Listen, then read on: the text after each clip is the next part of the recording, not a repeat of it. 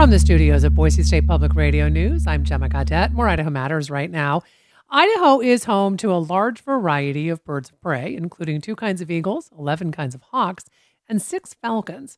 Spotting them around the Gem State is fairly easy, but figuring out which one is which, well, that can be a bit trickier. If you are not a bird expert, that is. So take a listen to 3 of Idaho's predator birds and see if you can identify any of them.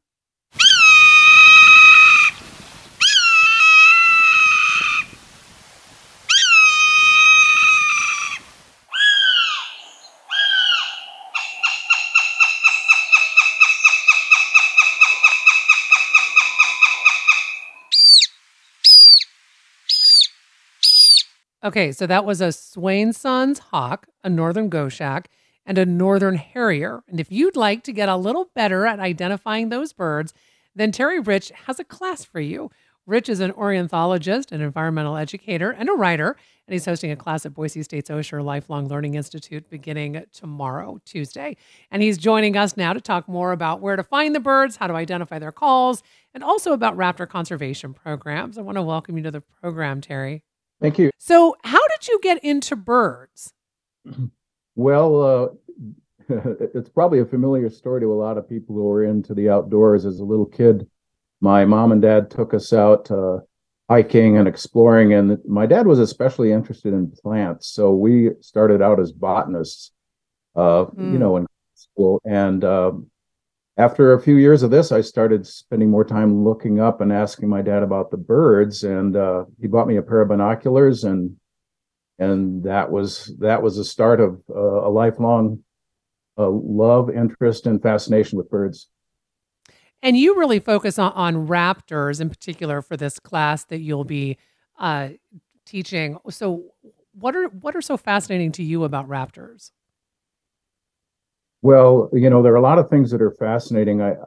I'm especially fascinated by the fact that several of these species live quite well among us in our neighborhoods in the Boise area and indeed all over Idaho.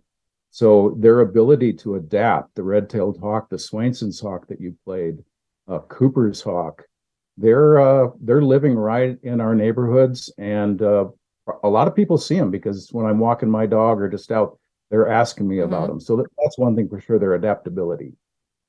Okay, so I want to test some of your bird knowledge, okay? So we're going to play the sound of a bird of prey. You tell us which one it is and then where we can find it here in Idaho. So here's the first one.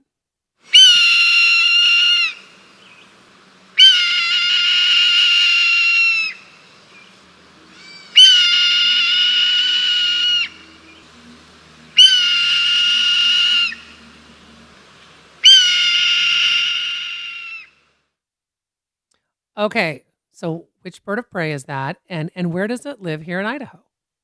I actually couldn't hear it, but a little secret, I guess, that I knew which ones you had selected. So, we did, yeah. Just for our listeners, in case this happened, we did tell Terry which order we were playing these in. But do tell us. So the gig, it's up now. But the first one was supposed to be a red-tailed hawk, and that's one of the birds I was mentioning are so well adapted to our urban environments. You can find them around town, just flapping around, sitting in a big tree, flying over a schoolyard. They're the big, chunky hawk that you can see any time of the year because they don't migrate out like Swainson's hawks do. So they're around and they're big. Okay, so the next one, since when the gig is up, is a golden eagle. So let's take a listen, and then you can tell us more about it. Okay.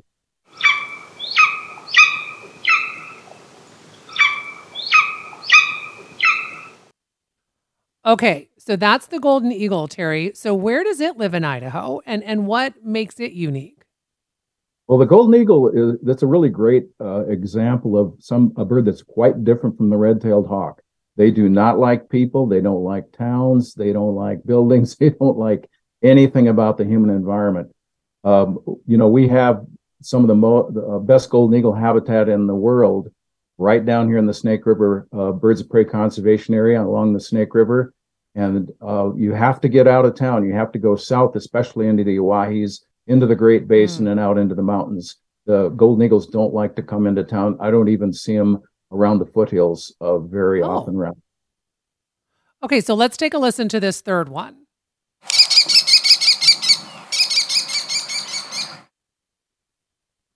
Okay, so which one is that? Well, it should have been the American kestrel.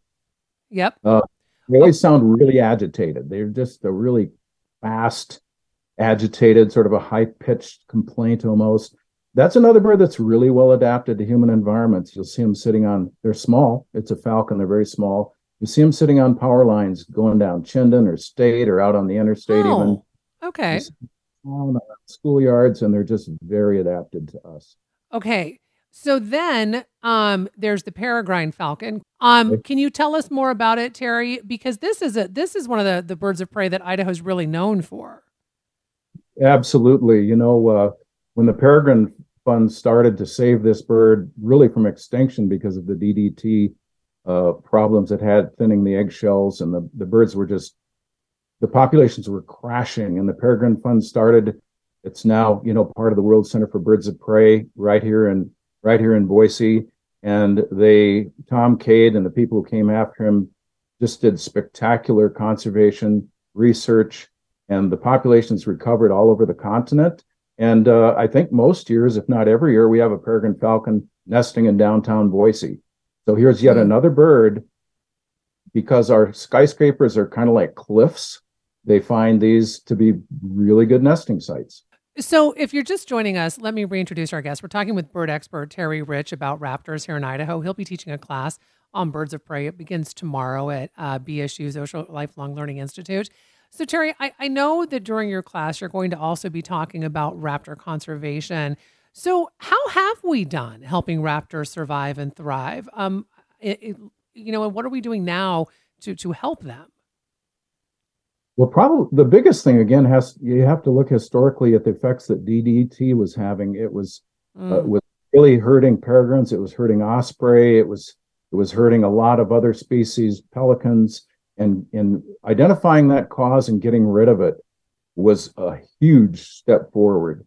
Another thing that raptors suffer from is just sort of indiscriminate shooting. People, used to, and still to some extent, just view them as targets. It's hard to imagine mm, shooting a golden eagle, but there's still people doing that. But it's education, and I think we've done a good job of getting the message out. And society's changing. We don't just shoot everything anymore, and those are simple things that are really having a benefit for these birds of prey. mm. But you have said in the past that there's a pretty significant disconnect on how much that we love wild birds and yet what we're doing and maybe not doing to conserve them. So I'm curious, how would you say we should be bridging this disconnect? Well, I really believe more and more in education. And that's one thing I love about the World Center for Birds of Prey. If people haven't been out to visit their live raptors, you got to get out there, go to the fall flights they have where they fly these birds in their open amphitheater. And you just see how incredibly beautiful and super cool they are. And I think, awakening that wow factor is, that's where you can get people to just go, these are incredibly cool, and I want to do what I can to help them. Hmm. So, we listen to those bird sounds in the beginning of our chat. Is it fun for you to get people, listening to bird calls and trying to get them to figure out how to identify the birds? Oh, absolutely. I do a monthly class at the Foothills Learning Center, and my April, May, and June talks are always about bird song. How do you identify not just raptors, but all these other small birds that can be a little bit trickier to figure out. But the bottom line is, I don't really care if you can identify it or not. If you can appreciate the bird, enjoy it, Mm. pass on the joy, and then maybe take one step toward conservation, that's the bottom line. So I know we focused a lot on where we can see the birds, like in the Treasure Valley area, but I'm curious, where else could we spot these different types of raptors around Idaho? Well, a place that I really like anytime I get south of Boise out into the Great Basin, If people know where Mudflat Road is, it's sort of the back road over to Jordan Valley. Driving over to Burns, Oregon. Now we're talking outside of Idaho, at least it's Oregon so far, I guess. But those are good places. Going up to Bogus Basin or up into the mountains, then you start getting into possibly seeing a goshawk or a merlin during the summer. So getting out of the valley, getting away from human habitations gets you into different habitats, and then you'll get into different birds, prairie falcons, and owls and other raptors. Well, I want to thank you so much for coming in and talking with us about this and being such a good sport too about the bird sounds. We appreciate it. Thank you. That was my pleasure. You're so welcome. We've been speaking with Terry Rich. He's an ornithologist, an environmental educator, and a writer talking about raptors here in our state. He's teaching a class on birds of prey. It begins tomorrow, Tuesday, at Boise State's Osher Lifelong Learning Institute. Thanks so much for listening to Idaho Matters. Boise State Public Radio and Idaho Matters are members of the NPR network. It's an independent coalition of public media podcasters. You can find more shows in the network wherever you get your podcasts. I'm Gemma Gaudette. We'll see you tomorrow. This is Chip Brantley, co-host of the NPR podcast White Lies.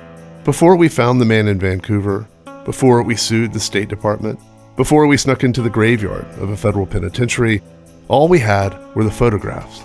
Photographs of a group of Cuban men standing on the roof of a prison in rural Alabama.